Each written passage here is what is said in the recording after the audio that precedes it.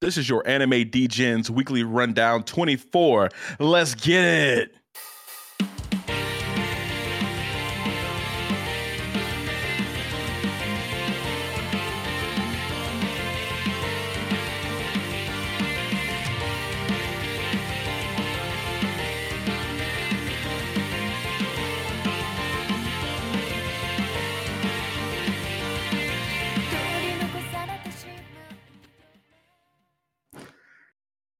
Welcome back, guys.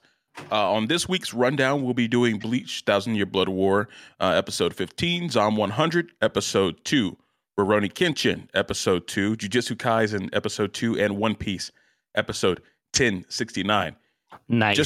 Just to let you guys know, One Piece will be on a break next week, so we won't be covering it on the weekly rundown. But how are you boys doing? Good. I think that might be the only time I get to make a 69 nice joke, like ever, because everything's seasonal now. Yes. We're gonna get it every 100 episodes of One Piece at least. Nice. Oh yeah. You'll hear from me in 2 years. Rip. GG's. Well. Awesome. Tyler, want to get us started with Bleach? Yeah, let's go with Bleach. It's episode 15, Peace from Shadows. Yuhabaha has set his plan into motion with another invasion of the Serite. This time the Soul Reapers believe they're prepared to fight off the Stern Ritters. Well, yeah. Let's just get right into it. Do y'all believe they're ready to take on the Stern Ritters? They were looking real confident, and they thought they were clapping this whole episode, and then it was doing absolutely nothing. It was hilarious. Yeah, definitely. It was a little rough. I also just want to say I'm really proud of us for actually just spelling Yuhabaha out in our notes now so we don't fuck it up. I got tired of saying Baba Yaga. Oh, it's going to happen again, bro. So I went ahead and spelled it out for you guys. That's funny. Shit. But yeah, the episode basically opens up with the Stern Ritters planning on a way to take over the Soul Society, take over their hope, Soul Reaper's hope. And I think they're doing a pretty good job. Yuhabaha basically told them, eliminate everyone immediately at once. And that's what their goal is. We got Jugram, the right hand, besides Ishida. He just went straight for the captain, the big main dude now. And he was like, "Why are you coming here? You must know that either you know that I'm captain, or or you just made a mistake." So yeah, I thought it was pretty perceptive by that Yuhabara was like, yeah, just do everything quickly as possible. They even went into he doesn't really like war. He just finds this necessary for peace. That's what everybody says that tries to start a war, right? And then also telling the Stern Ritters that they're going to be looking for ways to get their Bankai back, and they're going to fight a little bit differently because they don't have Bankai. It was all good direction. That's good leadership. Preparing your folks. I thought it was pretty cool. Yeah, definitely. And I think it was interesting that they showed one of the fights they showed was Toshiro versus Boss B. And it's been mentioned a bunch throughout Bleach that the only difference between Toshiro's Bankai and his Shikai is that he's just got more ice and can turn into a badass flying dragon. So there isn't a big power spread between his two. He's just a really gifted swordsman. And he still got fucking clapped. So a lot of these captains are kind of shit out of luck, it looks like. I mean, Baz B, he's just a hothead. He's pretty badass too, but most of these captains don't have a Bankai now. And I know they've been training hard to level up without a Bankai now, but I don't think it's going to be tough for them to face people like Bazby without a Bankai. So. Yeah, I really loved how Toshiro and Matsumoto little combination attack for like the vacuum ice or whatever they were calling it. They really thought they were doing something, and Bosby was like, y'all think y'all can really hold me like this? Like, y'all not serious right now, right? And they were like, retreat. It was. I was hoping the Soul Reapers were gonna have a little bit more smoke to come with, but right now they're completely outclassed. Yeah, I think it's an interesting thing that they did point out in the episode, which I had forgotten actually from the manga, is that the Quincy's were just hiding in the shadows in the Seireitei, essentially in this, in the Soul World, and everything in the Seireitei is made of reishi, which is where the Quincy's get their power. So like they've just been chilling for 1,000 years, just literally like harnessing energy this entire time. That's why they're so fucking strong. Yeah, they have a huge amp by being in the Seireitei. Yeah, like if they were on Earth, they'd be getting clapped right now. They don't got infinite firepower, essentially, if they're, not surrounded by reishi. So I thought that was interesting. But I was really glad we got to see our girl Rangiku. Always good. Always good seeing our girl Rangiku. Yeah, even though she got clapped, well, not necessarily clapped, but run off by our boy Bazby. But it was still fun seeing her for the one time. Not clapped in the sense that some of the viewers of the show would be hoping for. No names. No. Not me. Definitely not me. Yeah, I thought it was cool how it was explained that they were just literally hiding in the shadows. Some weird space-time shit going on. And they actually weren't having to like break through the barrier. They were actually already inside of the soul shield membrane. Mayuri, big petal face. He kind of like realized that in a way. He said, he completely got rid of shadows in his lab for that reason. And I'm not sure why he just didn't tell everybody that. You're talking about Kuroshichi. Kuroshichi. Yeah. I wasn't gonna attempt that. Yeah, no. Kurotsuchi, he's kind of like the guy who just does what he wants. I mean, he's the head of R&D, and I feel like he's doing a lot of sketchy shit in that little lab of his. But the fact that he walked out looking like a fucking glowing sunflower had me cracking up. Like, obviously in the manga, it's just black and white, right? Yes. So I didn't realize he was gonna come out looking like the fucking Dayman. Like bright as shit. It was really giving me supersonic vibes. When he walked out in the manga, when I read it for the first time in the manga, I was cracking up. I was like, this man, he made himself basically a flower that emits light just so he can keep his secrets under wrap. Yeah, he wasn't having it. He really wasn't, man. I love it. I absolutely love it. And the dude was like, "You're not gonna chase me right now?" And he was like, "No, I still need a few more minutes to figure out what you got going on. Yeah, evaluate you." Yeah, bro was like, I ain't running you down. I don't have enough intel.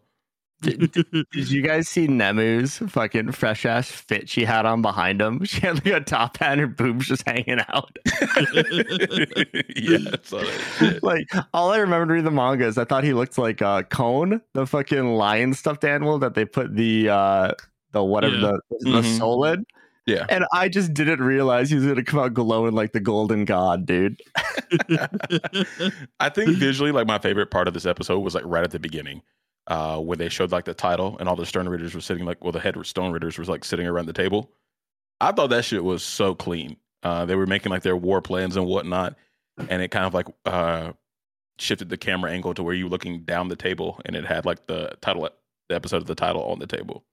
I actually like how they're doing that shit. That they made like they do that stuff in the manga so well. Like place the episode titles and stuff on objects and stuff. I'm excited to see how they handle the God of Thunder episode title. Well, we're all excited for that episode for other reasons. Oh boy. If you have Twitter, you've definitely seen the picture I'm talking about. Oh, I know exactly what you're talking about. Like I wanna see the way they did it in the manga in the anime. Like just the title screen. I wanna see that. Just the title screen. But I feel like they've done a similar scene to that in the past. I'm trying to remember if they did that in Hueco Mundo with Aizen and all the Urankar. I feel like they did something similar to that back then. Like I feel like that's just like a Kubo move with having them all sitting at a table like that. I can't remember that. Yeah, I don't remember either. I was gonna say Bass is probably the one who's watched it the most recently. So yeah, good luck though. But yeah, what did you guys? So we actually had a fight with B9 and Sunfoy, Soifon, excuse me. B9, I kind of suspected he wasn't like a real person, but the man's like a full-on robot or something. Mecha baby, big mecha, little android action, dude. Yeah, 100%. And there was actually a really nice scene with him. He did like his little scatter rocket attack. I thought that was definitely like a screensaver moment right there, with all those rockets coming out of his body and shit like exploding in the background. And then we also saw Soifon get, I don't know if she's actually clapped. She actually got blown up in the sky, and I'm a little worried about her. Well, they said that her spiritual pressure got erased. So usually that means bad things happen. So yeah, this isn't great. They're trying to they're trying to jump the Stern Ritters, and they're just getting demolished. It was cool to see her use her Shunko though, her like crazy ass fucking wind ability that she used. Mm-hmm. Like that shit was badass. That's not her Bankai. I mean, we saw two very excellent, I guess warriors or fighters is what I'm going to call it, and they still got clapped. So Soul Society's got some shit to worry about, man. I mean, they got to get this training done for Rukia, Byakuya, Renji, and Ichigo ASAP, so they have a fucking chance. Yeah, they're getting dropped like flies right now. And I don't think Toshiro is too far behind Soifon right now. Well, they said that his spiritual pressure was gone too. Oh, shit. Yeah. I don't even remember that. Holy fuck. They said both of their spiritual pressures was gone, so we don't know what happened to them, but we're assuming that they're down for the count right now. So they're definitely down. I don't know about the count, but yeah, we're assuming. Yeah, they're definitely down bad. That's for sure. Yeah. Yeah. And old Basby really wasn't even trying like that. Super sad. He's like, let me turn up to 2 finger pistols or whatever the hell he's got going on. It's basically finger pistols. If you think about it, though, he was using his entire hand, which was putting out a wider blast radius, essentially, and then he went to 1. So if you take all that firepower and put in 1 finger's worth of area, I guess it's going to be stronger. It's just it's how shit works, right? Ice, at least. So it's probably the same amount of firepower, if not more, put into 1 steady stream. So Toshiro, I think it stepped up the power. Yeah, definitely when he went to 1 finger, because he was just kind of bullshitting at first. I do think 2 fingers has more power than the 1 from what we saw. But yeah, he's not even. I meant over the whole hands, like when he was doing the full hand blasts and shit. Gotcha. Just making a rain fire. These poor schmucks. Yeah, I did really enjoy how Mauricio, he kind of had like his moment in this episode though, because he's always been like a lazy fuck. Mm-hmm. And I don't know if that's the first time they introduced his little sister Mareo, but good for him, man. Good for him stepping up and protecting his little sister and taking that blow and everything else from BG9. So yeah, that was a really heartfelt scene. Him also trying to explain why he had to go fight to his little sister. He's like, I'm not trying to scare you by leaving you. I got to make sure we all don't die. Or at least try, because he's really not doing shit. Yeah, he's got a big ass iron ball he throws around. He's not doing shit, dude. No, he ain't really like that. Yeah, most of these people that we're saying they're not up to the capabilities of the Stern Ritters right now. So scary. Yeah, very scary for the Soul Society, bro. Oh yeah. I really wonder how far this is going to go with like the destruction and the actual takeover. Like I said, dude, if Ichigo doesn't come down, they're pretty fucked. I'm Let's just be waiting on my honest. man right now. Let's be honest. The Soul Society gets clapped every time there's an enemy in Bleach, just until Ichigo comes and saves the day. I'm just ready to see my man Kenpachi though. Where he at though? That's what I'm excited about. Yeah, I mean, he took down I'm spacing on her name right now in the last season, so he is officially the scariest motherfucker in the Soul Society. Oh, Unohana. I Yeah, think her name is. yeah, because she's Yeah. fucking nicest lady in the world in that one episode. She's fucking terrifying. She's The- fucking psycho. An The actual true psycho. Kenpachi. Yeah. Right? So he earned his title. I guess there's two more parts of the episode we want to touch on. So with Shunsui and Jugram, it was really interesting. And now has the ability to basically use a Kido that can basically lock away Quincy powers, which must just like negate Reishi or something. Mm-hmm. But Jugram came out and was like, instead of trying to perfect this ability, you really should have taught it to other people, because everybody else is dying right now because you were too busy trying to figure this shit out. And then it just shows Soy getting fucking blown up by. I was like, damn, that is the mic drop of all mic drops. Yeah, he's like, you know, you really fucked this one up, bud. But I'm really excited to see Shunsui and Jugram go at it if they do. That'll be a fucking awesome fight. Shunsui's fucking goated, so. Oh yeah, 100%. And then I guess the episode ended with Urahara reaching out to our boy the Sunflower, saying, I found a way to get the Bankais back. And that's kind of the cliffhanger we got at the end. So Yeah, that's going to be so clutch, and they need that to happen ASAP. I don't know that they are really even a good matchup with their Bankai, but they'll have a better chance than what they're doing. You know, they'll be doing better than what they're doing right now. yeah, it definitely helps. well, I mean, when they first came, you know, they didn't really have a chance to use their Bankais because it just got stolen away instantly.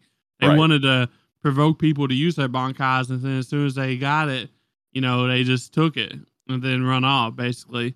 And that's what they wanted to do. And so it's going to be interesting to see if they actually can get their Bankais back, and what difference does it actually make when they have their Bankais against these people. Are they more even?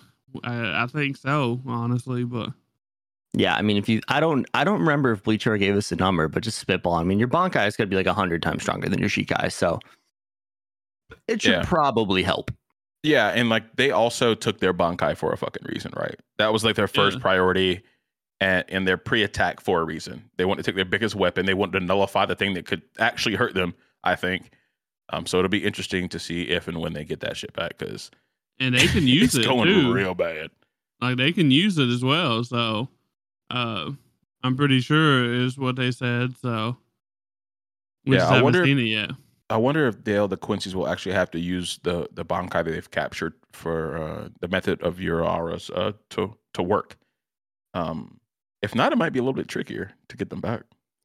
Yeah, I mean, who knows if they brought those little medallion things back with them or anything like that, you know? Like, yeah, I'd probably just leave those at the house if I was the Stern Raiders, just in case they do figure out something. Because I mean, even their leader was talking about they're going to try to get them back. So I don't know why you would bring them if that's part of the key to getting them back.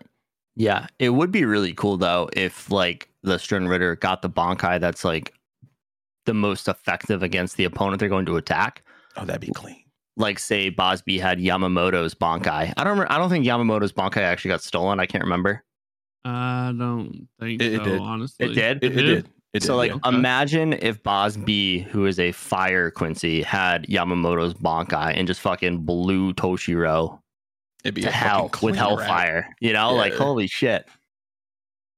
But yeah, I think unless the group upstairs comes back down with some new powers, I think the Soul Reapers are pretty fucked right now. Yeah, I just wonder how long they're gonna drag this new invasion out until those people do come downstairs. Can't be more than 9 days. I don't think it's gonna take that long. How it's fucking going, goddamn. No. Well, awesome. You guys want to get on to Zom? I'm good for it. Go. All right, we got Zom 100 episode 2, a bucket list of the dead. Before I get into this, did you guys listen to the intro for this show? Because I don't think they had it the first episode, right? They didn't have it. No. No, Shit was it's gas. actually gas. Yeah. And the animation they did for the intro was super fun too. Like it just felt like you're watching like an old zombie movie, which is awesome. Yeah, I really enjoyed it. I love that they still have like the scene where he's running away from the zombies and he's like just smiling with his arms like wide open. Oh, definitely, I was like, that's man. never gonna get old for me. No, 100%. But so with newly acquired free time, Tendo plans to lay around all day, but finds himself out of beer. This is one of the worst things that could ever happen on a lazy day. Like you don't want to go to the liquor store. You don't want to go pick up beers. That's tragic. Yeah, man, making rookie mistakes out here. That's really unfortunate.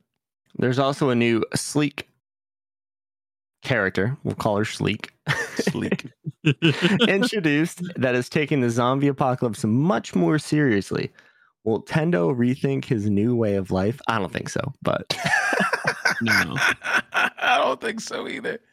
This man been cooped up in his job for the last 3 years, and he's like, I'm finally free. It's time for vacation. And he's looking at it like a vacation. So what do you need on vacation? Alcohol, baby.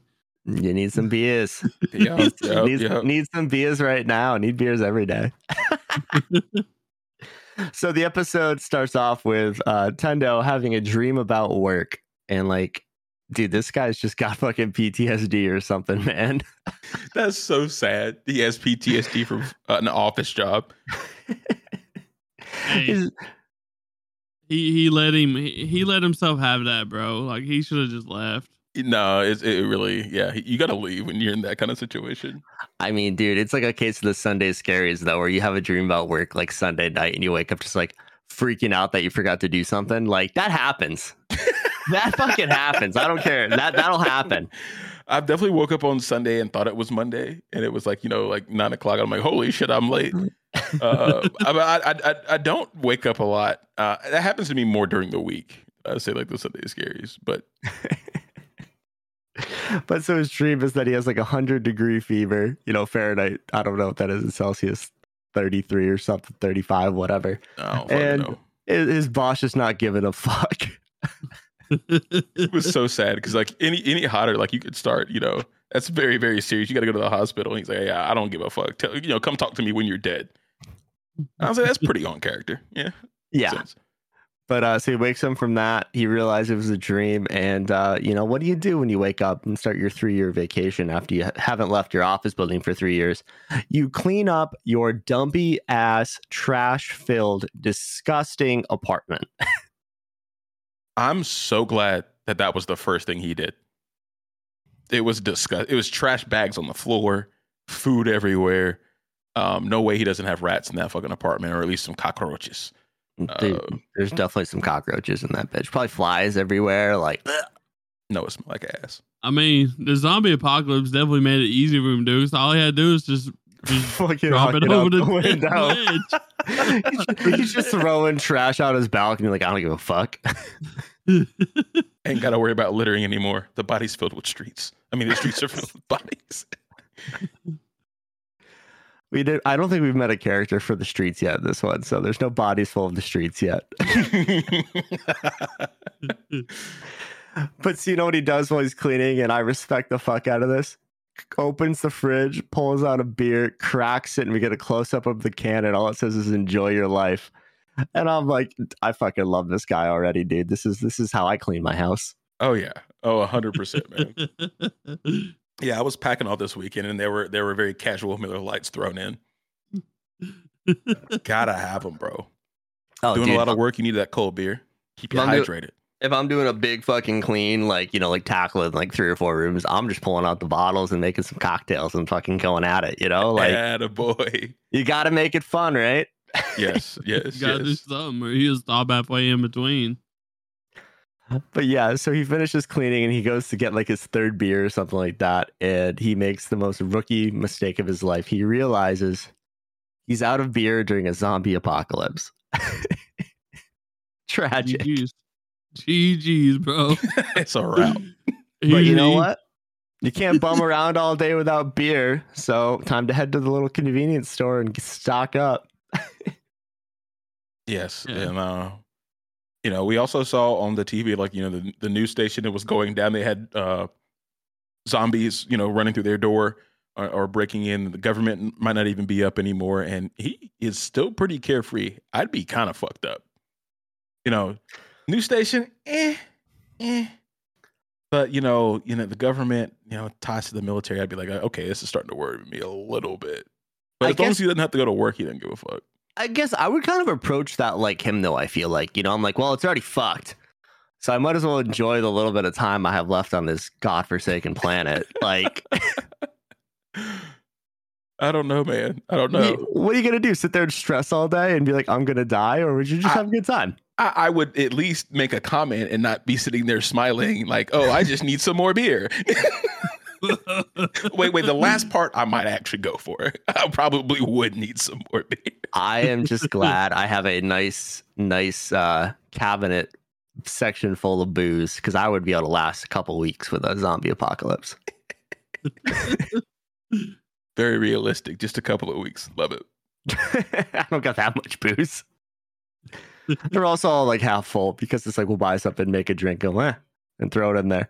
Yeah. Get down to the weird stuff eventually. Are you just drinking triple sec right now, Dan? Yeah, we're down bad. That smells like diabetes. All I know is I don't think any of us would last if we had to like go through what our boy went through on the first day after he like was trying to pay his bike, or was it his bike payment due, or bike parking spot due, or something like that? Yeah. There's no way we'd be alive after that. We'd be dead, run, bro. I'm not a rugby player. I can't run that fast. No, I'm not built for speed. No. Definitely not.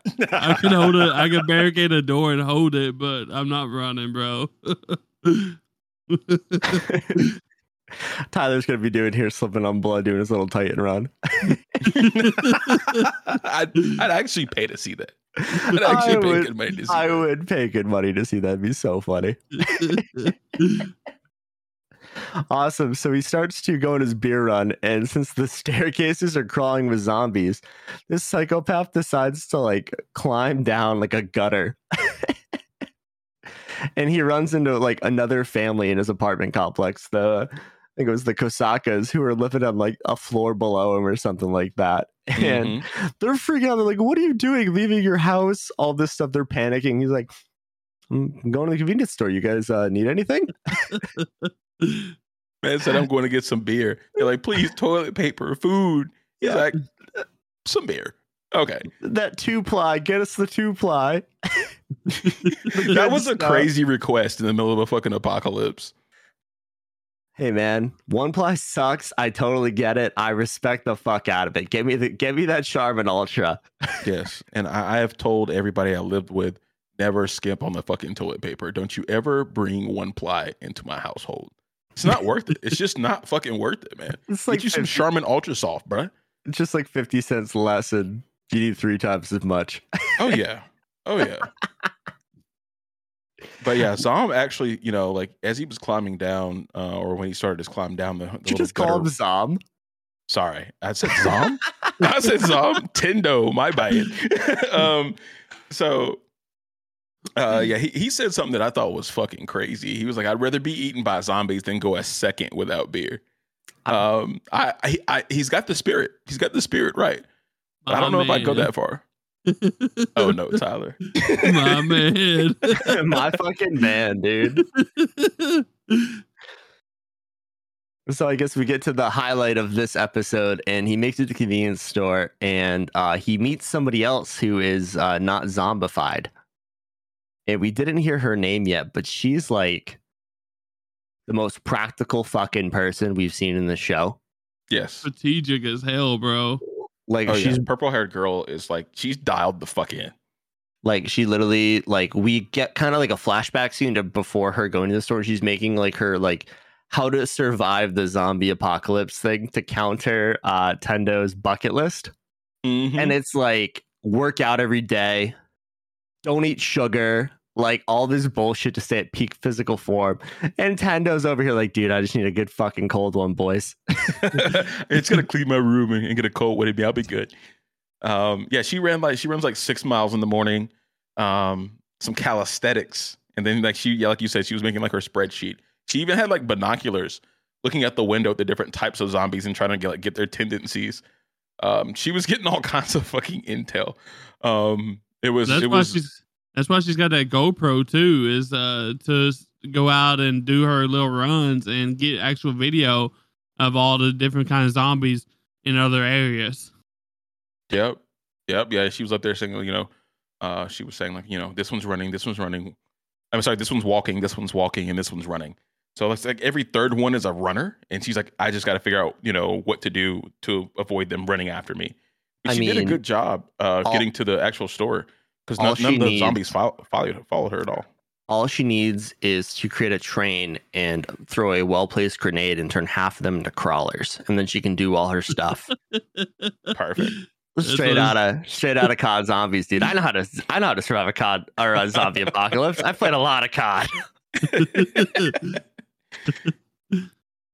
But yeah, like so, Tendo goes into the convenience store and like he's about to load up on beer and he sees the girl next to him and she's drinking some water. She has actual food, water, some vitamins, I believe it was as well. And she just looks over at him and is just like, this fucking dumbass. She looks at his basket full of fucking beers and like completely ignores him. And she was like, yeah, you don't analyze risk very well, do you? I don't want to be attached to somebody that I think is going to get me killed. But we know for a fact, though, she's going to be the love interest. It's going to happen. It's got to happen. There's not many of them left. So, she might just get lonely. I could see her just getting lonely. Like, I'll just, I'll pick up the slack for this stupid motherfucker. Maybe feeling sorry for him, True. He does save her. Well, he thinks he saves her. I don't think she needed saving at that moment, but no. We'll give it to him, She came in so clutch with that GoPro. She saw like a runaway truck that had a zombie driving it and knew it was going to crash right into this convenience store right where he was standing. And she actually pulled him out of the way and saved his life. And then this truck just comes careening through the fucking door and kills all the zombies. So Classic they got out of there. Trope. They got out of there all right. Yeah. I actually think he did save her in a way because she was looking down at her camera and she was surprised by the truck. And he was like, no, wait, watch out. And she looked up really surprised that there were a bunch of zombies in front of them. So I think they kind of saved each other.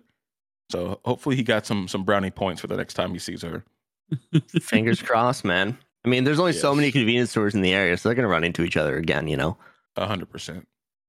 One of my favorite moments of this show, though, was the him being embarrassed because he was literally singing like a crazy song, like a beer run song when he went into there. And he was like, oh, this is a cute girl. And I was just singing an embarrassing song. And I was just like, bro worried about this and there's zombies out the door. Like, I don't think Tendo gives a fuck about the zombies, dude. No. I think he's figured out that as long as he's got wheels, he can get away or he can run, he's good to go. I mean, yeah, man's living on a higher plane right now. We do get to see him make a couple upgrades, though, because his bike gets smashed to hell by this truck. Mm-hmm. And he finds a little scooter and he's scooting around. And then all of a sudden he sees a badass knockoff Harley Davidson. I think it said like Lori Hutchinson or something on it. Yeah, it was something like that. I was crying. I was like, oh, no product. I got the bike of my dreams. No product placement in this one. Yeah, so he gets a motorcycle. He's got goggles that came out of nowhere and he's living the dream, dude. I love it for him. Yes. And I think him like realizing he could have died right there made him take his bucket list a little bit more serious, or like maybe the situation a little bit more serious, because he goes back home and he's like, you know what, I actually need to write this list down and get this shit done. I almost got right there. So we saw him write down like his 100 things he needs to do. I don't know what's on it because I can't read in that language. I can't read in general, but especially a different language.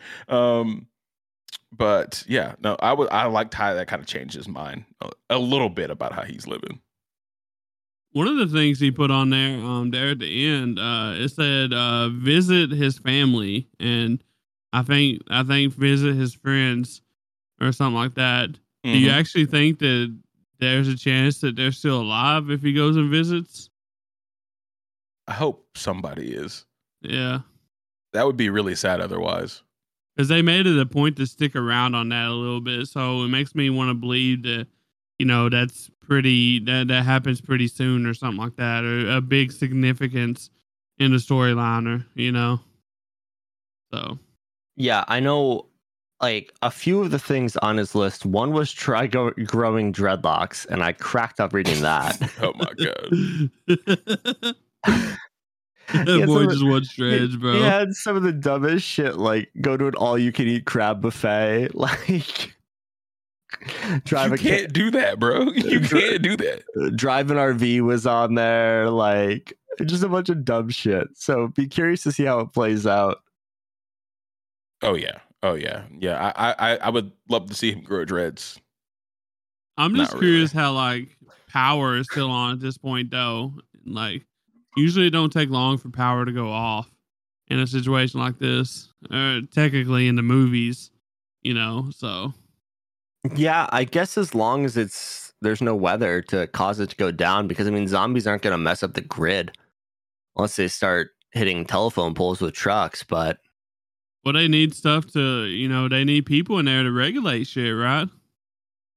Only and without people, I think it's only in the event of outages and they have to transport, like, move shit around. I don't know. I have a buddy who works in the grid, but I'd have to ask him. Yeah, I don't know how exactly it works. I don't know how like manual it is, like in the actual, the plants or whatever you got going on where you're at. I think it's more about managing like peak power.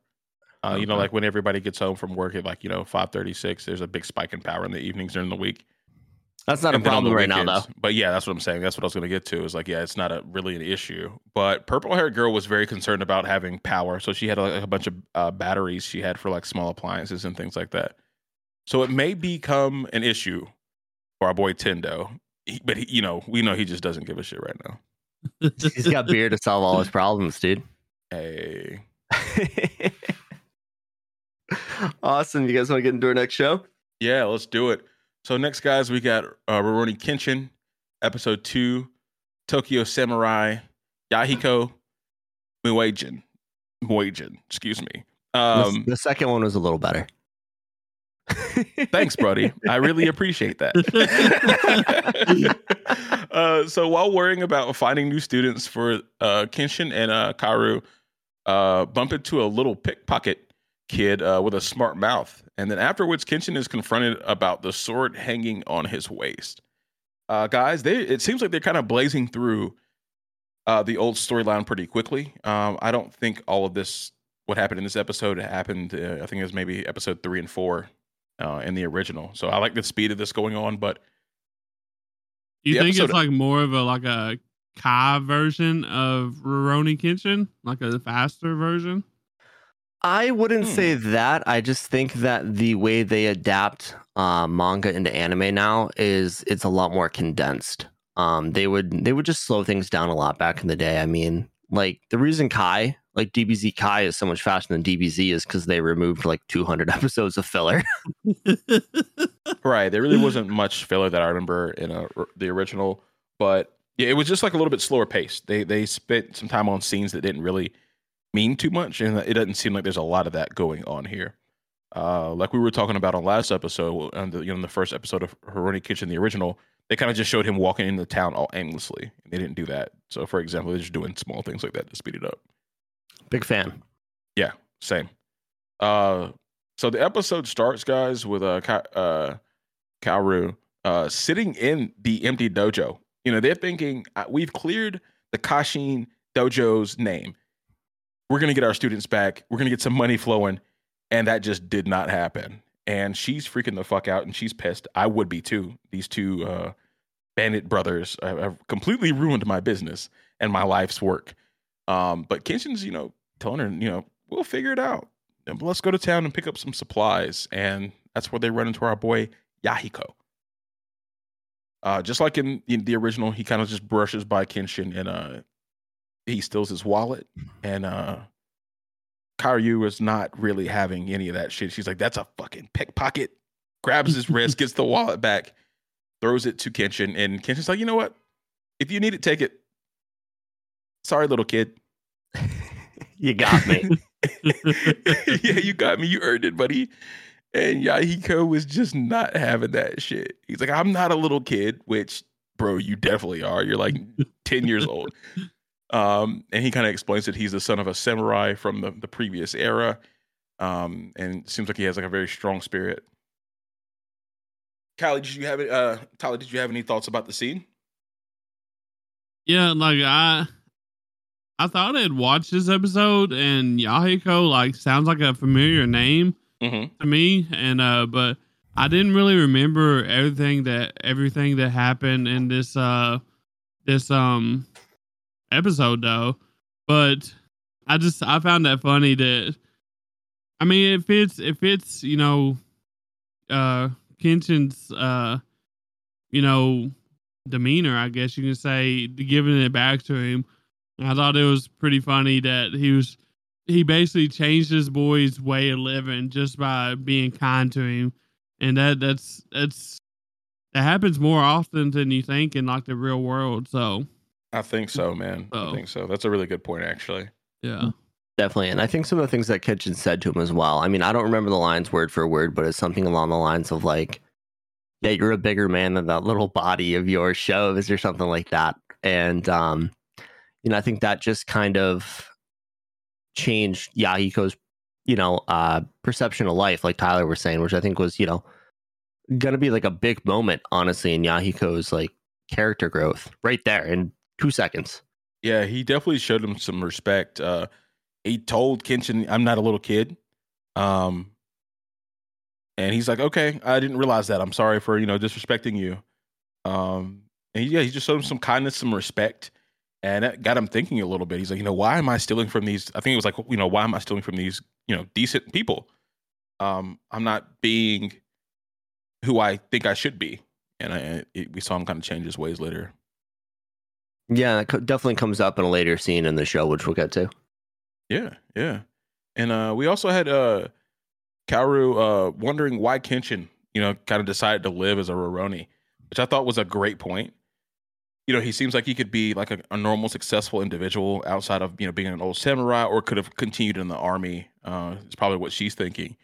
And I don't know if Tyler remembered this far into the series, but I was also wondering why he was a Roroni at this point.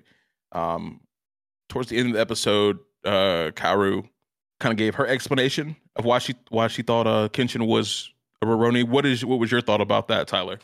And I'm directing most of the questions towards you because you haven't seen the whole thing. Yeah. Well, I mean, hot seat. What'd you say? Said hot seat. Oh, it's fine. I mean, as far as this goes, like, I really don't worry about stuff like that. Why he is what he is, I just worry about the actions he takes, really. But I mean, I'm pretty sure that he sums it up in somewhere in this episode. I think when he was talking to I'm not sure who he is, like the commander, his old boss or something like that. Yamagata, yeah. Oh, yeah, Yamagata. It's like the general, essentially. Yeah. Give or take.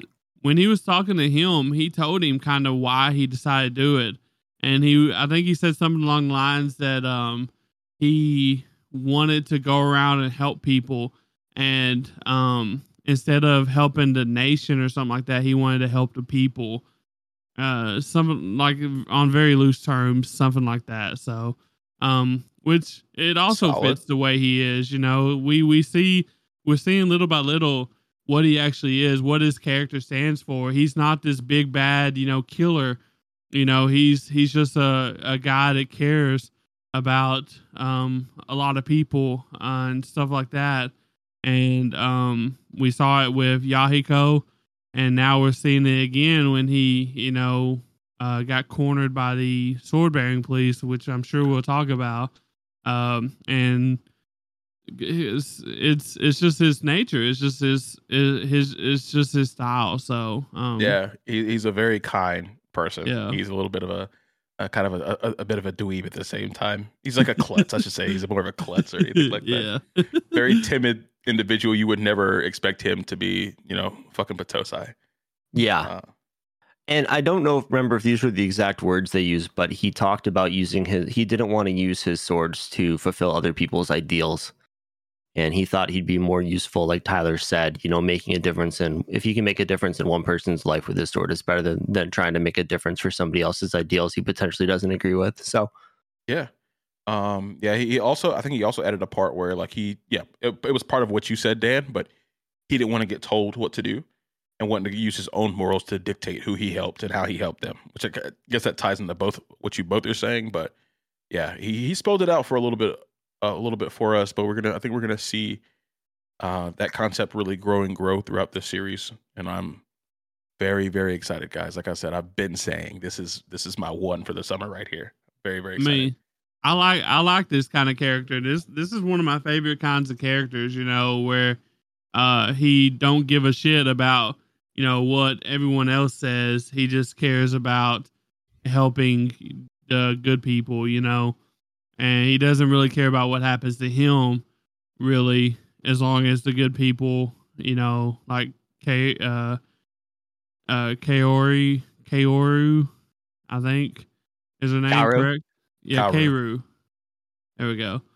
As long as she's like okay, and like the townspeople are okay, then he don't really care about his well-being. So, yes. I think Dan just killed the fly. He's very. I didn't get it. I have this one fly in my room, and I keep muting to try and kill it, and it's pissing me off. We literally see it fly back and forth in the camera.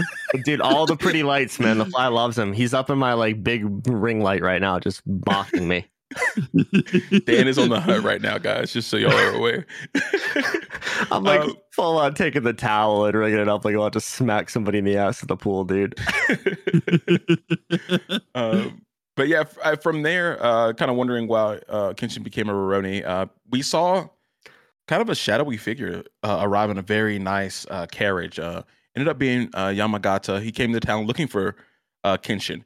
And he went and talked to the sword-bearing police, the head of the sword-bearing police, about this guy. And he's like, I don't think he's here. Blah blah blah blah. And he kind of explains who Kenshin is as a person. And he, because the sword-bearing police, I guess, director is like, why are you really concerned about him? And he's like, he was really always a good person, someone I want back in my army, and obviously a cold-blooded swordsman. And it was kind of cool to see him praise him in front of another person. But he kind of finally realized they get a call from the street from the sword-bearing police about them getting like a squadron of them getting murked by one man with red hair and a scar on his face. And Yamagata's like, yo, get me down there right the fuck now. That's him. That's my guy. I need to go see him. Boy. Exactly. And we get to see they really frame the sword-bearing police very well for us, right? They're not just some decent policemen. They're very corrupt. Before Kenshin really starts going crazy on them, and we get to see it, the squad leaders like, if anybody resists, if anybody moves, slash them down, which is terrible because they're just civilians. They're not armed, and they're not going to hurt them. They really frame them as, this corrupt organization, and Kenshin like defending the common man, which I think is going to be a common theme in this going throughout. And they actually end up cornering Kenshin and Kaoru, and they're like saying like, we'll slash your clothes off if you don't like come with us, and we'll completely humiliate her in the middle of the street. And he's like, nah, bro, I'm not. This is it. I can't deal with you guys anymore. And he starts knocking out everybody, and they just can't believe it. The townspeople see that, he's actually really, really helping them. And then our man Yamagata shows up. Yeah, I did love how the townspeople were like cheering him on and everything mid-fight. I was like, let's fucking go. Yeah, they were like, that boy nice. One thing I want to highlight is that the sword-bearing police, like you mentioned, were really fucked up. But the leader was like, if you don't kill with your sword or something along these lines, like you're going to get rusty. And that's why he's going after people. It's like, bro, that's so fucked up. Yeah. That was a squad leader. There's like a head that kind of just pretty much stays in the building. There was like a squad leader on the street, and that guy is a fucking menace. Yeah, they're like all like, well, mainly him. He's like a huge instigator. Yep. Like he basically said that he was like, and I think personally he was gonna do it, but he basically said that he was trying to provoke Kenshin into wanting 100%. to attack. That way they could fight him. All they wanted to do was fight. So at this point, because they're the only ones with swords or whatever. So it's pretty wild. Bunch of big bad boys. Yep. Yeah, I mean, you see it. The guy with the weapon's always the tough guy. You see it with police these days and everything else too. So yes, not much has changed since the Meiji era. Yeah, and like so we also I forgot to mention some things about Yamagata talking to the head of the sword bearing police, who actually seems to be like a pretty decent individual. I don't think he really knows what a lot of his I'm going to just call them troops or policemen are doing out in the street. And well, so going off of that, he did say that the sword bearing police were added to the force because of the two bandits who were basically killing everyone. Yes, the roadside killings. And I think he's just actually the head of the police. Like he's the police chief. So he oversees. Okay, they had similar uniforms, so that confused me a little bit. Yeah, all the police do. And he was saying that he's the head of the police and they added these brutes and I can't control them because they're so fucking arrogant. Right. Yeah. So like he's not like a bad guy. He just got put in a tough situation. You know? He kind of just needed them and had to add them on. Yeah. Let's be real though. I don't think that the sword bearing police could have handled the fake Badasai. So I really don't think not a fucking shot, dog. They would have got wrecked. Yeah. But yeah, Yamagata also explains that Kenshin has saved countless lives of the revolutionaries, and like he never ever like killed for his own will or own self interest, and he really only did it for the to bring about the Meiji era, which I thought was a very good point for narrative purposes to point out, and it was a great way that they did it. It seemed very natural. But then Yamagata gets down to actually talk to Kenshin, and they kind of got into why Kenshin wasn't going to join, and he wanted to have the personal freedom that we talked about for a couple of minutes previously, and and then the people actually realizing that Kenshin wasn't an evil person and the Batosai was a good dude. So very cool stuff.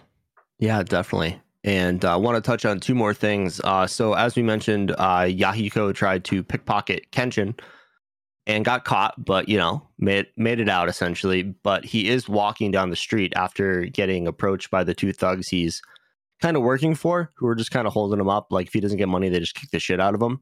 And he sees an old lady drop her wallet, and instead of just taking it like a pickpocket would, he actually gives it back to her, which that just shows how much Kenshin affected him in one little 2-minute scene. So I think we've got our first student of the Kamiya Dojo coming.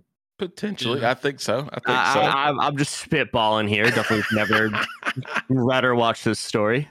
Well, I mean, from someone that hasn't seen this part yet, or the third episode for sure, I definitely was like, is he gonna, I thought he was gonna go there and become a student. And instead, we see him like on the riverbank or whatever. So, but I actually thought he was gonna go and man up and say, "Hey, can y'all help me? Defend myself, learn the way."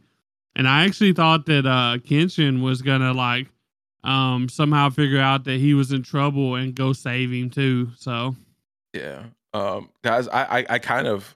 This happens all the time in anime, but I kind of forgot it was like such a foreign thing to do. So my parents were here helping me pack for my move in the next couple of weeks or so. And we, I had Kenshin on while we were just like folding clothes or whatever the fuck we were doing. And my mom goes, She didn't say this verbatim. She doesn't cuss. She goes like, "Holy shit!" when they were beating the shit out of Yahiko. They're like, they hit children, and I was like, "Oh yeah, like they don't do that in other shows." Children get their ass beaten in anime, and I just completely forgot that like that wasn't like a thing in a lot of other shows. Yeah, I feel like we're fully desensitized to it. I mean, I've been binging DBZ Kai and just watching Gohan get the shit kicked out of him. He's literally a 5-year-old. They like palm his head and shit. Yeah, Don't even blink an eye. No, not at all, dude. I was like, man, that's light work. He got off easy this time. So I just had to add that. I thought it was a pretty funny moment. Oh, definitely, man. Do you guys want to move on to our sorcerers? Let's get it. Yeah, let's go to Jujutsu Kaisen episode 2. It's titled Hidden Inventory 2. Geto and Gojo have found a plasma star vessel. Fushiguro has posted a bounty for the star vessel, and chaos ensues. I'm just spitballing here. I think the next episode might be called Hidden Inventory 3. Dude, I would probably say so, honestly.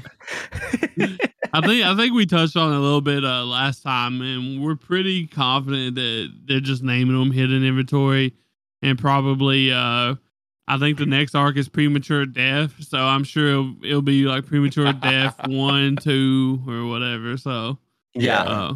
I mean, weren't the original episodes just called Jujutsu Kaisen 1, Jujutsu Kaisen 2, Jujutsu Kaisen 3? Oh, it's been years, bro. I didn't know that. I thought they were just getting lazier than me and my summaries for these episodes. It's better than One Piece is saying shit, like what happens in them, you know what I mean? Just wait till you watch DBZ Kai, dude. It's fucking hilarious. I always tell everyone that watches anime, I'm like, yo, whatever you do, do not look at the titles. Do not look at the titles. That's very true. Yeah. And don't watch the next time on XYZ thing at the end because they will spoil everything. Oh yeah. Oh yeah. But yeah, we get into this episode. It starts with Geto making tea as we hear a curse and suffering person in the background. Basically, the person's saying that he's gonna quit being a curse user and move back to the countryside and be a farmer and go. And they was just like, "What? A curse user being a farmer? You kidding me?" Yeah, he's like, "You're not gonna do that shit. Shut the fuck up." I was laughing, bro. And like, I gotta tell you guys, I watched this actually earlier today, and like I started, my little shitty PC speaker. I started. I was like, let me get the good sounds going, and I put my earbuds in, and I ended up replaying the very beginning of the scene of the episode when Geto was making tea. So it went from like a normal scene about tea, and I was like, this is odd. Paused it, rewind it. Then I could hear like the groaning and the moaning in the background. I was like, yo, this is fucking creepy. And I never would have got it otherwise. Because I thought he was just making tea and they were chilling. He was chilling, bro. Yeah. What do you mean? Geto was chilling. I just love how there's like a gaping hole in the side of this apartment building or whatever he's in. And he's just making tea casually in somebody else's house or office or whatever it is. I mean... when you got it, you got it. You know what I mean? True. And I loved how that soldier was like, you know what, you guys are gonna be in trouble. You're just a student. When Bayer gets here, he's gonna fuck all y'all up. And then Geto gets a text message, and it's just like Gojo memeing with Bayer in the background with his ass beat all tied up. He's like throwing up a peace sign. That was grade A entertainment, man. I actually laughed out loud. Yeah, for those that haven't watched it, like Gojo was literally like the dude was slumped up on the wall, and Gojo was just in front of it. Y'all ever seen that Spider-Man meme where what's his name? I forget his name. Just standing in front of the tombstone and. Oh yeah, I know what you're talking about. Yeah, it was like that. Yeah, it was basically like that. Except Gojo was in front of him. He was just putting up the peace sign while taking the selfie of the dude slumped in the background. Oh, it was like, so bro, good. What is this? It was so good. And I just love how arrogant Geto and Gojo are, even though they're just like second year students. They already know they're like way stronger than everybody, and they just are like fucking around hardcore. Dan, that fly is not gonna eat you, dog. It's gonna be okay. It's landing on me and I can't fucking deal with it, dude. It's like on my head, on my neck, and I'm like, I'm gonna get it. Okay. It's Okay. my water bottle, so I couldn't hit it without smashing that across the room. Sometimes you gotta sacrifice, bro. Fuck this fly. But yeah, I think we do y'all remember when they said that I think Gojo was saying that his desktop screensaver or whatever, his phone background, do y'all remember him saying that? The name of it? I don't remember. No. Well, he said the name of some chick that he has as his desktop his phone background. I sent it to y'all. That's the chick, apparently. In Discord. Y'all take a look at that. Oh my god. Okay. Yeah. Okay. Our boy Gojo has they keep on referencing this shit. You know, of course they referenced Jennifer Lawrence, you know, in the first season. Now they reference this chick who I forgot her name. She's like a Japanese, I guess, model is what it looks like. So Gojo's got some good taste there, bud. Yeah, so Gojo, her man, he's got his eyes set on it. So 100%. He's got them 6 eyes set on it, dude. I love the references though. This from like real world. It makes me happy. So hey man, it takes place in the real world essentially. I mean, they're doing a good job of like making that seem known, which I like. But after this whole scene with well, you guys didn't get to the boat stuff yet, right? No. Okay, perfect. Sorry, I'm in a world of fly torture right now. So after the whole scene with Bayer and the photo, which is hilarious, so we get kind of a shift to our new protagonist or antagonist, sorry, backwards, Fushiguro, and he's at a boat race just degenerately gambling on boats, which I love, big fan. And kind of the guy who's like giving him the jobs, like, I don't know if it's kind of like the middleman, I guess. He's asking about Megumi, which, you know, just makes us know that Fushiguro is his father. And Fushiguro is like, who? Like, bro's a fucking deadbeat, dude. Like, he might beat Goku out for being the most deadbeat dad in anime. Oof. Yeah, he didn't really give a shit at all. He was like, he had to like think about it for a second and say, oh, my son. He's great. yeah. I don't know. I haven't seen him. Which I think they'll get into more down the line, obviously. But it's interesting because he's like, why did you take the entire down payment you got for this job and put it as a bounty? And his response was like, oh, these scrubs can't take down Gojo. I just got to wear him down a little bit before I get in the action. Which, like, that's fucking big brain. Yes. He actually mentioned that Gojo was like the first person in like several centuries to have the 6 eyes and in the limitless technique. And he knows that he can't just roll up and try to fight him, you know, strength off strength. He needs to wear him down. But I got a question. Does anybody know what the 6 eyes is? I hadn't heard it referenced before, I don't believe. I don't think they've explained it too much at all yet. But it's those pretty blue eyes. That's all I know. Okay. I thought it was just for the hose. I mean, I was wondering myself, you know, why he always wears like sunglasses or blindfold or something like that. And I'm assuming it has something to do with the 6 eyes that we just got told about, because I had no idea nothing about that. So before. Yeah. If I had to guess, it's probably something that gives him like an exponentially greater ability to perceive and control cursed energy. And probably if he's not blocking his vision, it's just overwhelming or something like that as he continues growing his ability. That's my guess. You know, that kind of makes sense. I could see that. I could definitely see that. But yeah, we're all familiar with the limitless technique. He's explained it last season a couple of times. But yeah, it's just cool to see like Fushiguro, Megumi's dad, actually saying, yeah, I can't even box him up if he's fresh. So I'm not worried about losing my 30 million at all. Whatsoever. Yeah, I ain't losing it. Yeah. But so then we get to a scene where they finally, you know, they're with the vessel, and it's basically, she's like, you guys are here to like abduct me, blah blah blah, and they have to sit there and convince him convince her, sorry, that She they're allies. She smacked the shit out of Gojo. That shit was funny as fuck. I think Gojo deserves it. I mean, Gojo usually deserves to get slapped in the fucking face. But what did you guys think about her little rant about being the star? I almost just said star platinum. That's fucking JoJo. The plasma star vessel. I got you, dog. It's so fucking close to star platinum. The plasma star vessel. She's like, goes on this whole rant, and she ends with like, I am Tengen-sama and Tengen-sama is me. And I think it's a really interesting way to look at it, because I mean, basically being absorbed into him is like a great honor, essentially, in the sorcerer world. So it's kind of crazy that, you know, she's convinced herself of this when she's going to be killed.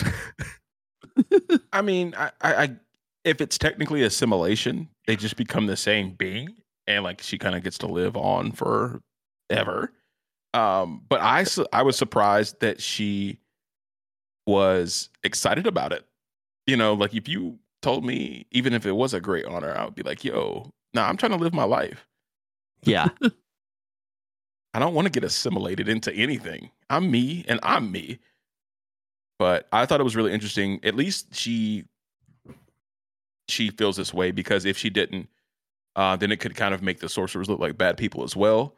So there's a narrative purpose for it, but I'm glad that she feels very, very good about being assimilated.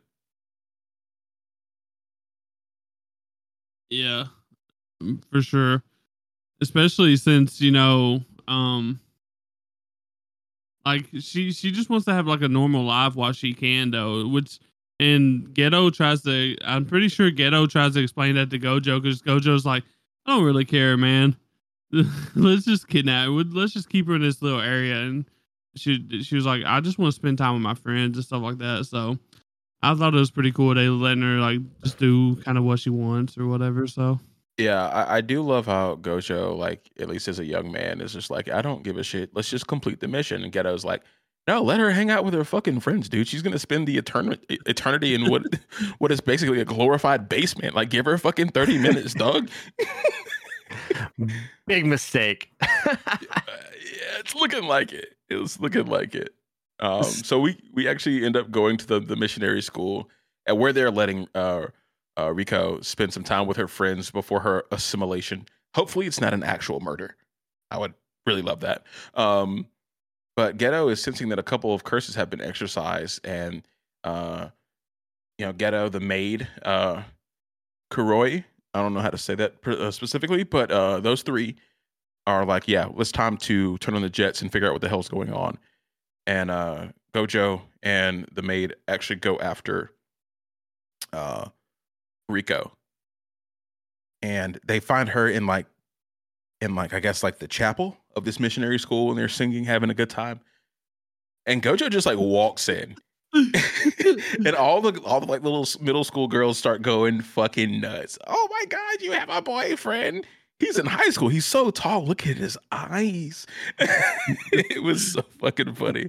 More importantly, the teacher's like, you guys need to stop. And then just sly as all hell's like, hey, yo, here's my number. And she's like, it's hard to meet people when you're a teacher at an all-girls school or something like that. I was fucking crying, dude.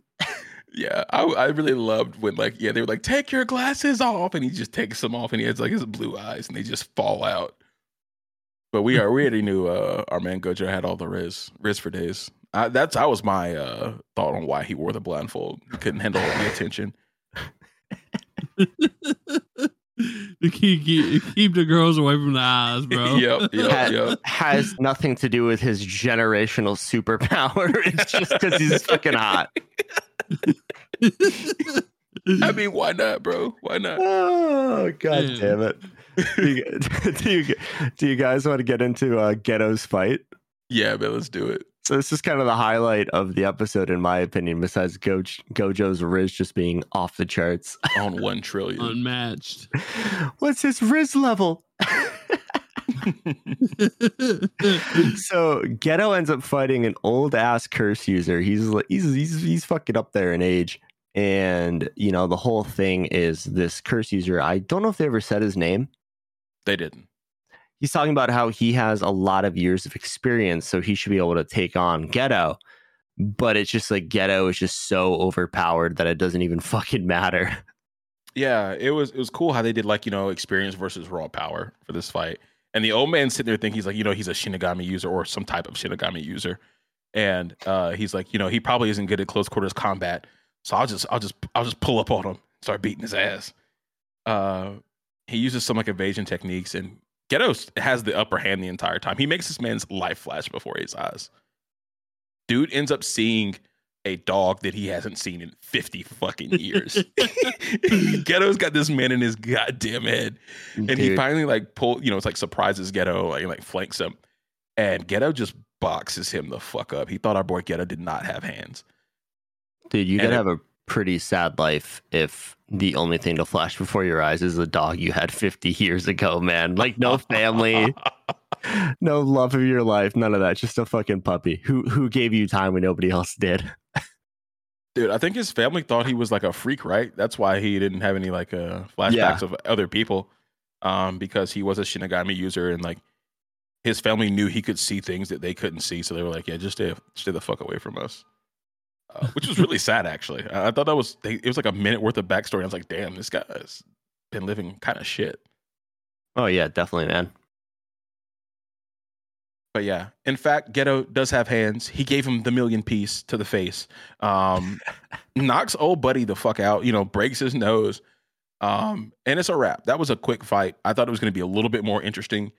But, I mean, Geto just really had this man outclassed with, like, just basically raw power and then his youth once they got to the hand-to-hand. I mean, we knew Geto was, pretty OP, but now we're actually seeing that he is actually OP as hell. So right, and like this, I think this week's episodes for what we're doing for the rundown were like a little mid-ish, but this was probably my favorite of the week, just because we kind of got to see Gojo and Geto like fight a little bit more. I actually really enjoyed it, and also it's also fun, always fun seeing Gojo beam around on people and not take shit seriously and still catch bodies. Definitely, man. Yeah, I think overall the week was a little slower, but it's week 2, so like it makes sense, It'll ramp up for sure. Definitely. Oh. But yeah, the episode ended with the maid being caught, Kuroi being caught by it wasn't Star by Alliance, I think. It was wasn't Star Q. Alliance. Well, Q's gone. I thought it was a couple bounty hunters from It should that. actually be the bounty hunters. That makes more sense. Yeah. But excited to see where that goes, because we're going to see some boxing next episode for sure. Sure. Yeah. You guys want to talk about the Gojo's like little quick fight before we get on? Sure, go I ahead. don't even remember it, dude. Really? Okay. No, this was funny as fuck. Okay, I got it. So Gojo's like running away from the chapel with the girl, the vessel, right? And they get pulled up on by some fucking clone guy, right? Oh yeah. And the girl's really worried. It's like, why is there 3 of them? He's like, there's actually more than that, but just don't worry. And then Ghetto's like, on top of this rooftop, and they're surrounded by I think 4 different ones. And the girl's like, Rico's like, which one's the real one? And he's like, they're all the real one. And then Gojo starts explaining the power to the guy. His power to the guy, and he's like, I know that you can like kind of switch your main body around, and this is what I'm thinking the 6 eyes is.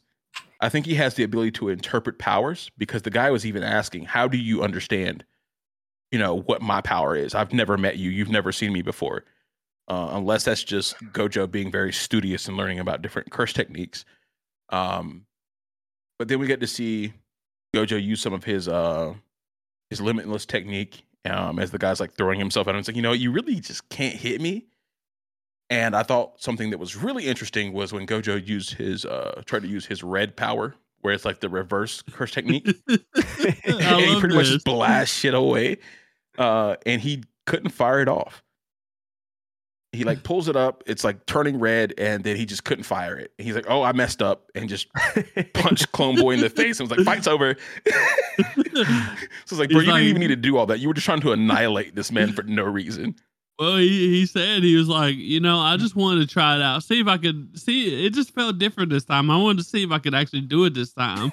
And I was just laughing. I was like, bro, for real, just pulled up and just tried out his practice moves in a real battle just because to see if he could do it or not. Hey, man, when you got it, you got it. And you just got. He had won the fight already. I mean, yeah, I completely forgot about. That's why I was saying though that I think his 6 eyes ability lets him perceive cursed energy. Because if he can tell that it can change, the main body can change places. Essentially, he can probably notice that with his crazy ass fucking eyes. So that's what I was saying about perceiving cursed energy. That makes a lot of sense. And we also did learn Gojo's abilities take a lot of. He said they're exhausting to use the limitless technique because it is so powerful. He can only put a thin layer of it around him. But it takes a lot of stamina, and that's what Fushiguro was trying to like get him to use. Keep using your powers. Keep using your powers. I'm gonna make you really tired. By the time I come up to you, you're gonna be screwed. But we all know Gojo can box, so I'm actually really excited to see where that goes next episode.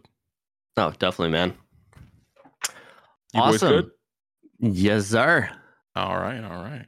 Awesome. So let's get to One Piece 1069. Very nice. Nice. There was only one winner, Luffy versus Kaido. So that title makes me think we're getting the finale, but little do we know. With many of the other raid battles complete, the story shifts focus to Kaido versus Luffy finally. Luffy knows his Gear 4 is on the clock and is rushing to defeat Kaido before another figure joins in on the roof piece action. So the episode, obviously, it's One Piece, opens up with a little recap of 1068.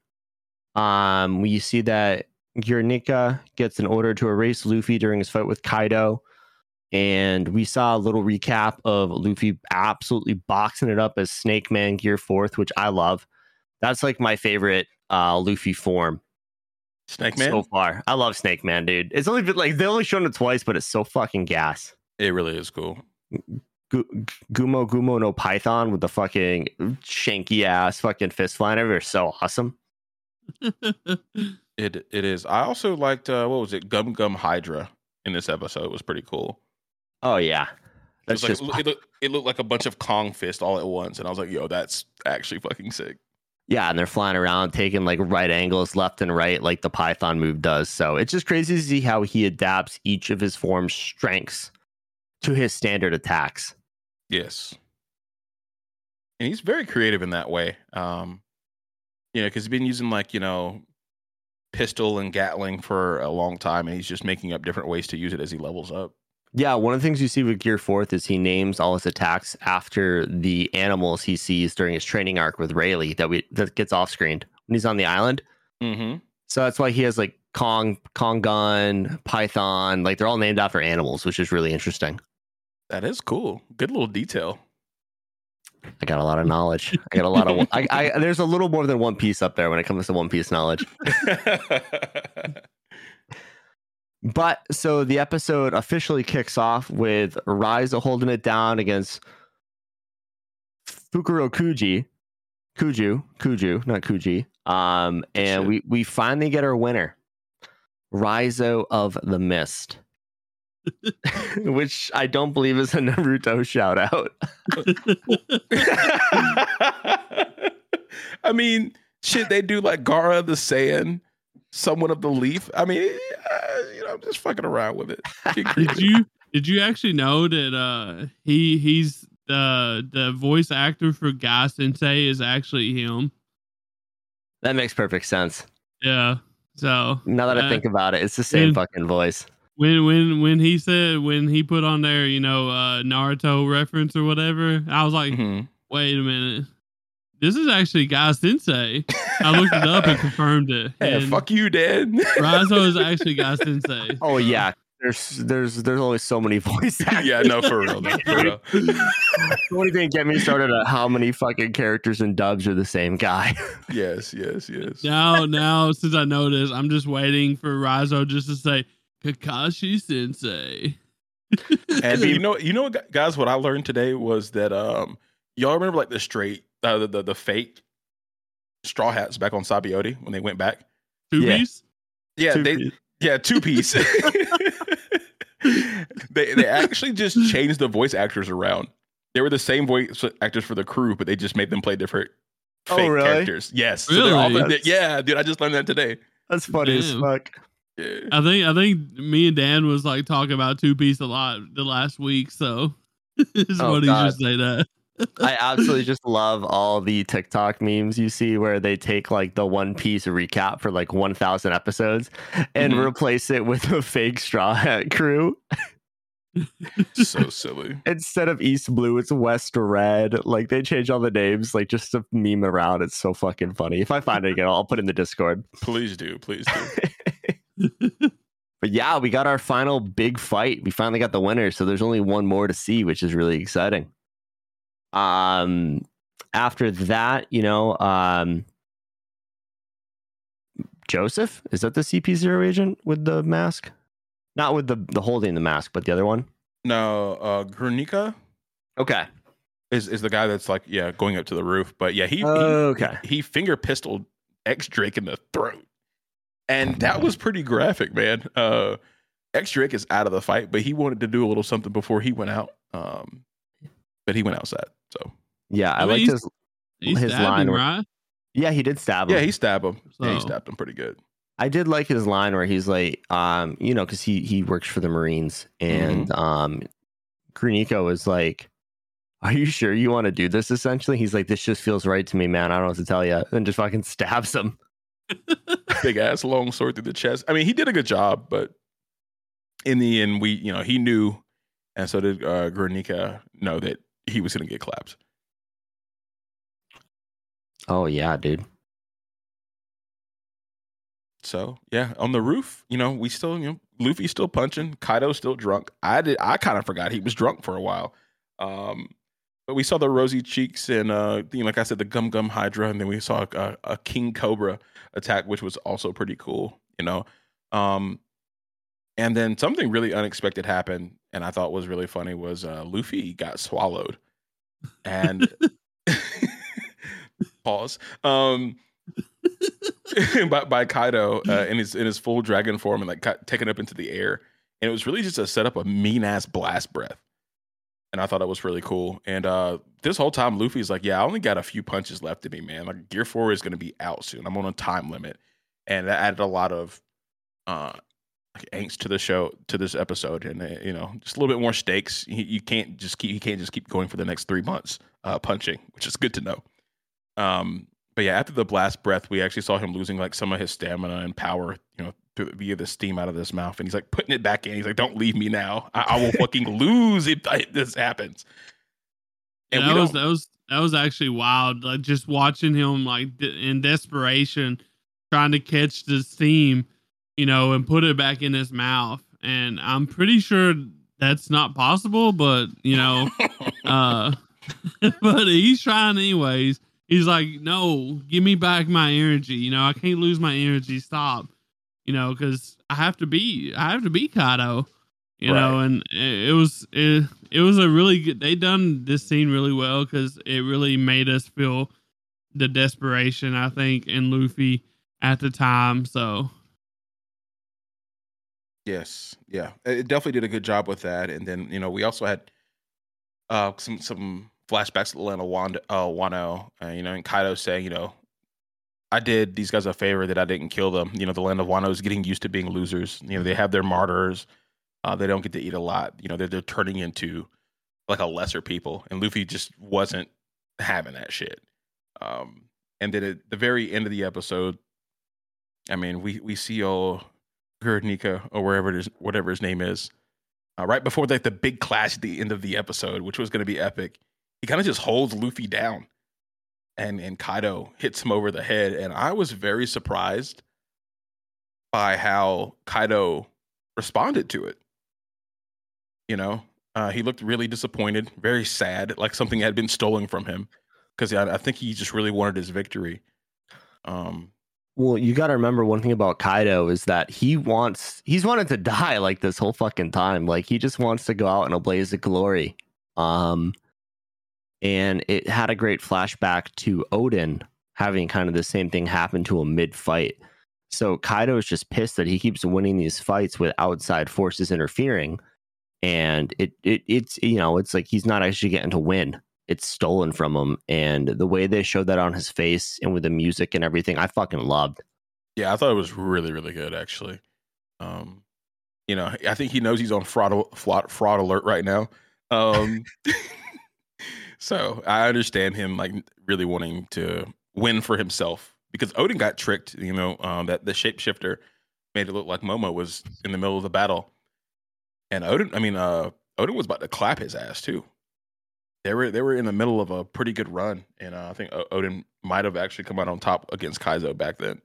Yeah, Kaido, yeah, it's definitely possible. I mean, Odin is fucking yoked, like he definitely could have won that fight. I mean, he was probably the first person to ever scar Kaido. So, it for the sake of the story, I guess, good thing he didn't win.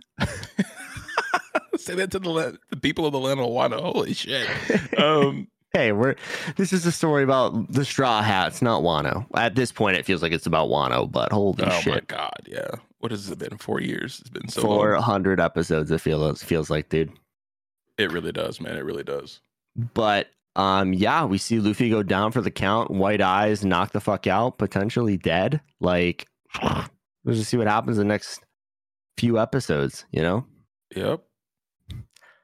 I can't talk too much, so we don't have too much room here, guys. But yeah, the episode ended with Kaido's face about to cry because he couldn't actually defeat Luffy himself, which, like I said, I was surprised, but I think it was a good thing to point out.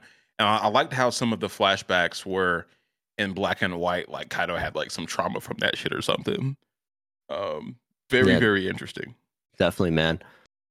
So I do want to touch on something that I think we talked about, probably 10 episodes ago or something like that, with this new hybrid form.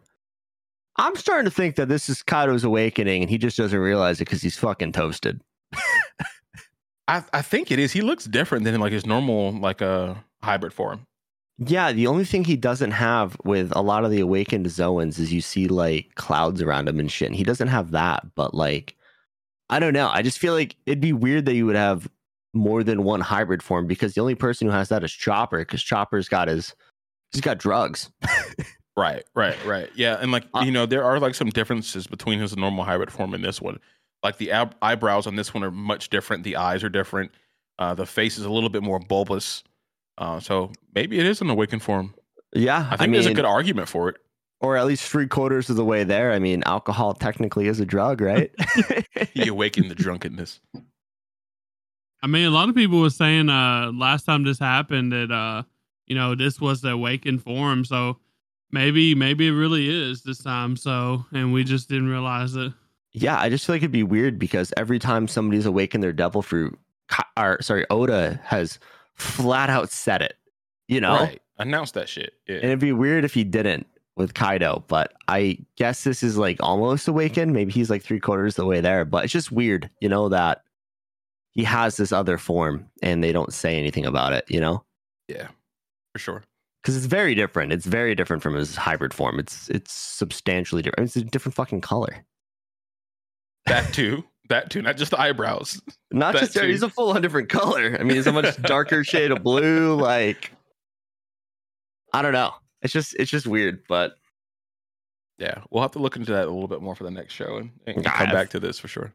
I've looked into it plenty. There's no answers on the internet. There's no answers? It's just speculation. The internet knows all. What? Just speculation because the Gojo never came out and said nothing. Help us, Oda. Help us. It's going to come out in like an SBS like 2 years from now. Oh, that was Kaido's awakened form. Like, you son of a fucking bitch. He's just trying to make us sweat a little. But yeah, so break for One Piece next week. And then we are getting to some potentially biggest anime episodes of the year coming up.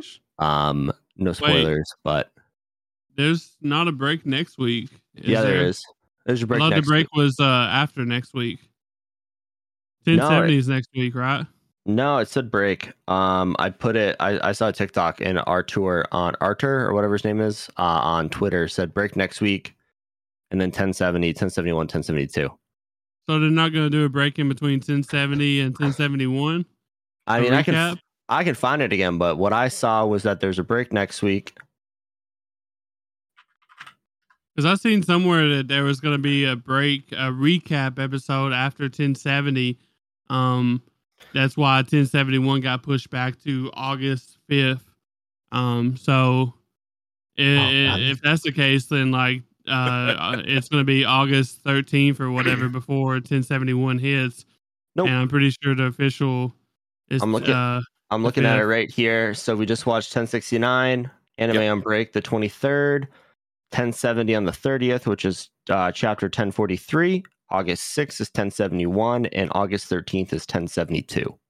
Oh well, that's even better. So we don't have to have a break in between. So yeah, we just have it next week. So much better to do it this. I think much better to do it this way, honestly, because like the next 3 episodes are just gonna keep building off each other, and putting a break between would have been really fucking weird.